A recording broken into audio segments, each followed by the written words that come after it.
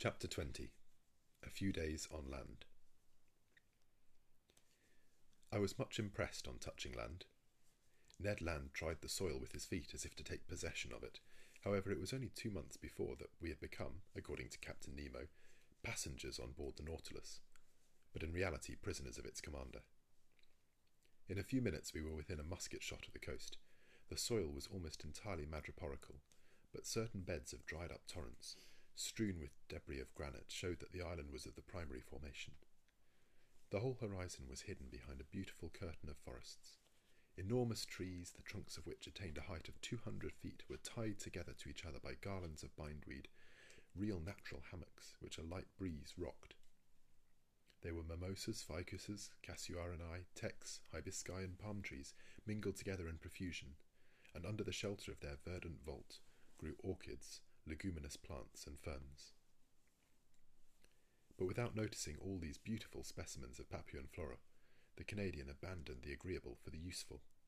He discovered a cocoa tree, beat down some of the fruit, broke them, and we drank the milk and ate the nut, with a satisfaction that protested against the ordinary food of the Nautilus. "Excellent," said Ned Land. "Exquisite," replied Conseil. "And I do not think," said the Canadian, "that he would object to our introducing a cargo of cocoa nuts on board." "I do not think he would, but he would not taste them." "So much the worse for him," said Conseil. "And so much the better for us," replied Ned Land. "There will be more for us." "One word only, Master Land," I said to the harpooner, who was beginning to ravage another coconut tree. "Cocoa nuts are good things, but before filling the canoe with them it would be wise to reconnoitre, and see if the island does not produce some substance not less useful. Fresh vegetables would be welcome on board the Nautilus." "Master is right," replied Conseil, "and I propose to reserve 3 places in our vessel, one for fruits, the other for vegetables, and the third for the venison, of which I have not yet seen the smallest specimen." "Conseil, we must not despair," said the Canadian. "Let us continue," I returned, "and lie in wait.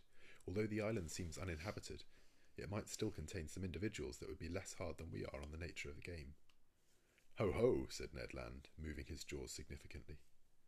"Well, Ned," cried Conseil. "My word," returned the Canadian, "I begin to understand the charms of anthropophagy." "Ned? Ned, what are you saying? You, a man-eater? I should not feel safe with you, especially as I share your cabin. I might perhaps wake one day to find myself half devoured." "Friend Conseil, I like you much, but not enough to eat you unnecessarily." "I would not trust you," replied Conseil. "But enough.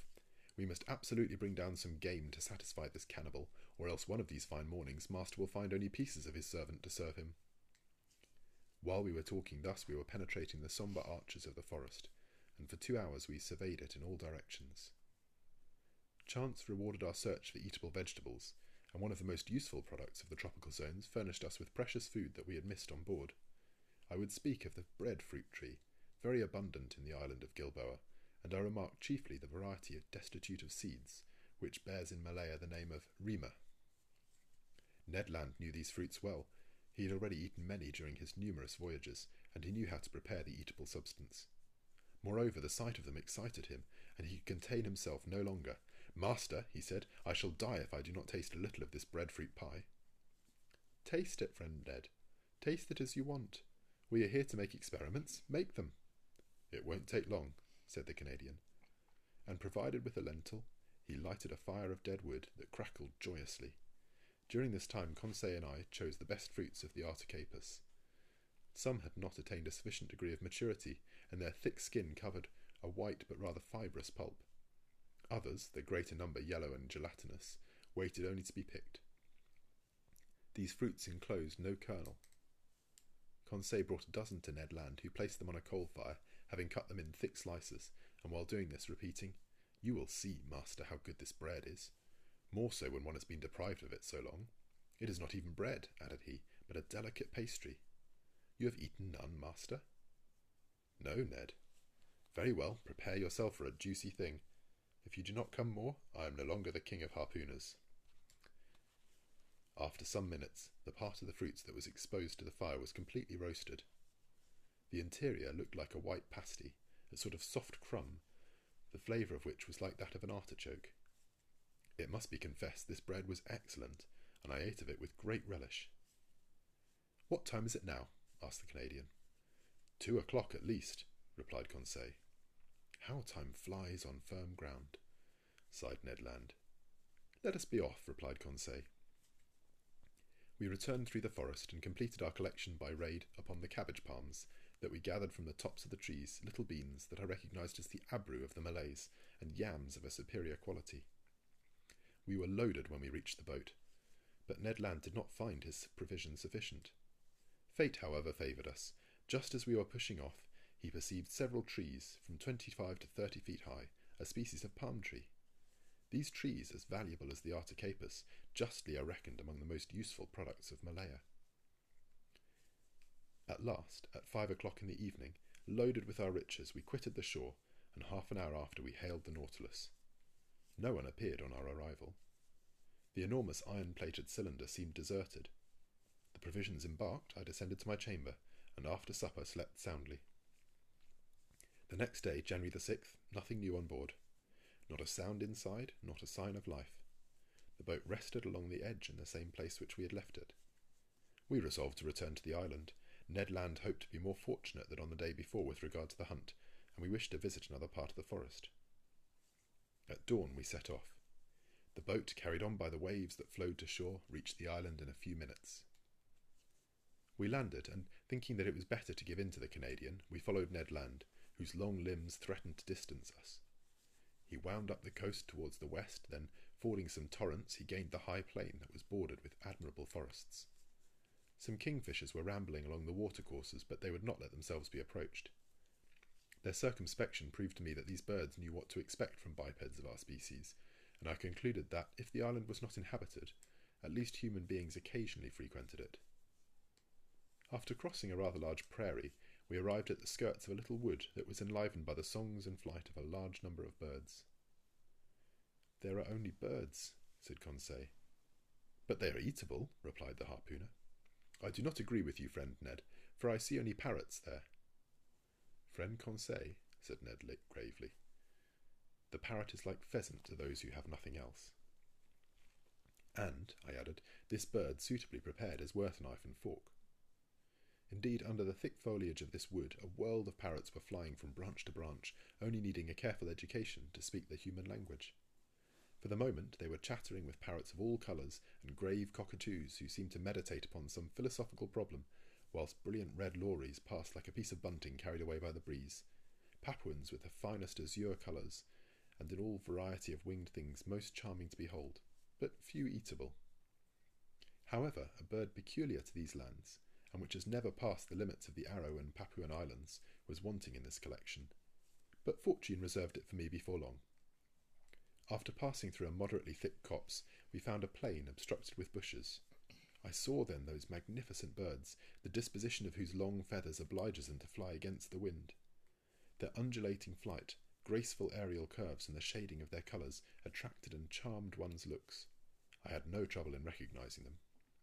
"Birds of paradise!" I exclaimed. The Malays, who carry on a great trade in these birds with the Chinese, have several means that we could not employ for taking them.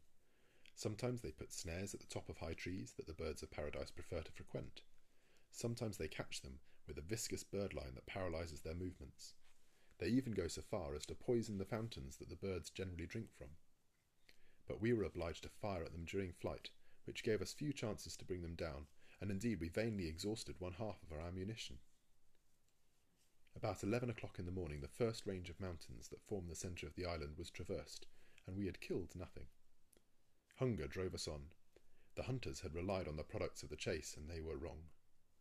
Happily Conseil, to his great surprise, made a double shot and secured breakfast. He brought down a white pigeon and a wood pigeon, which, cleverly plucked and suspended from a skewer, was roasted before a red fire of dead wood. Whilst these interesting birds were cooking, Ned prepared the fruit of the Artocarpus. Then the wood pigeons were devoured to the bones and declared excellent. The nutmeg, with which they are in the habit of stuffing their crops, flavours their flesh and renders it delicious eating. Now, Ned, what do you miss now? Some 4-footed game, Monsieur Aronnax.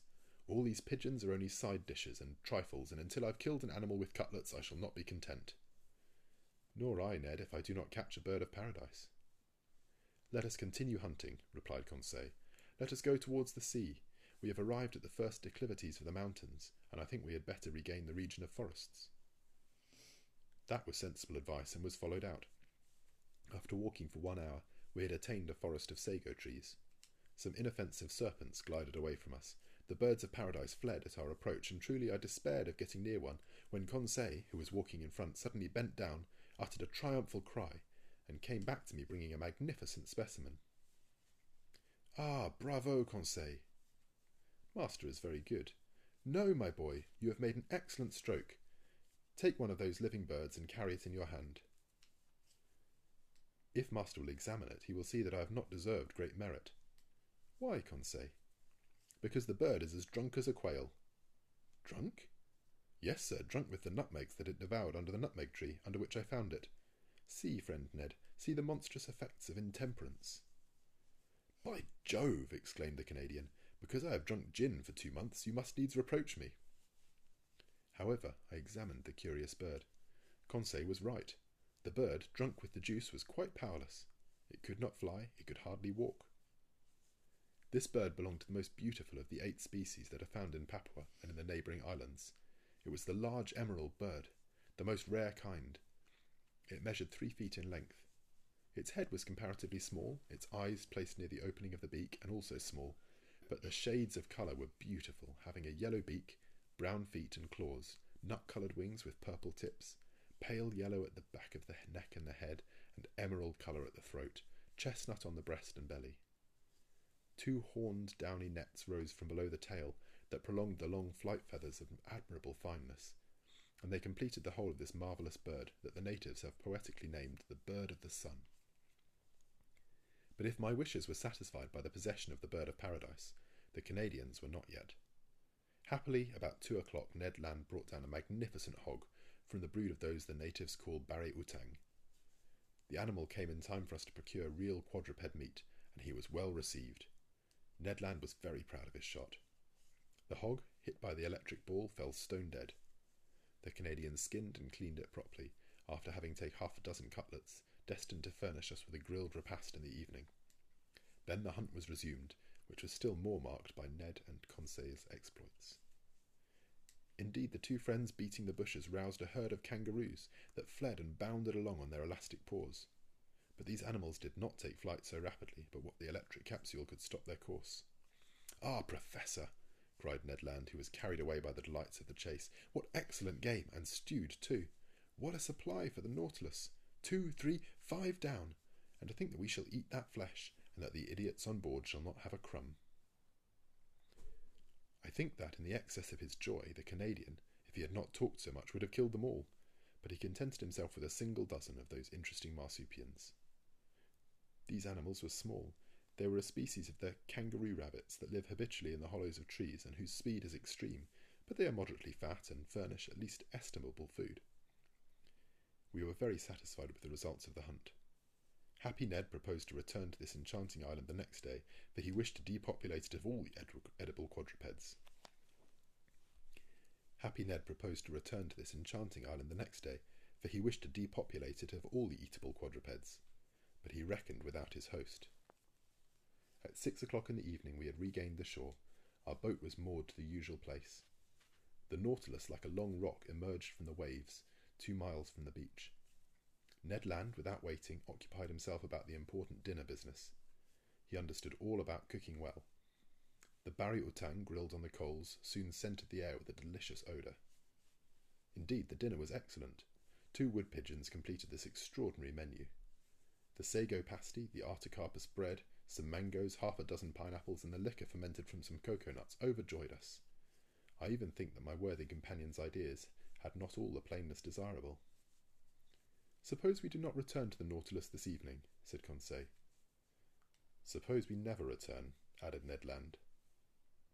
Just then a stone fell at our feet and cut short the harpooner's proposition.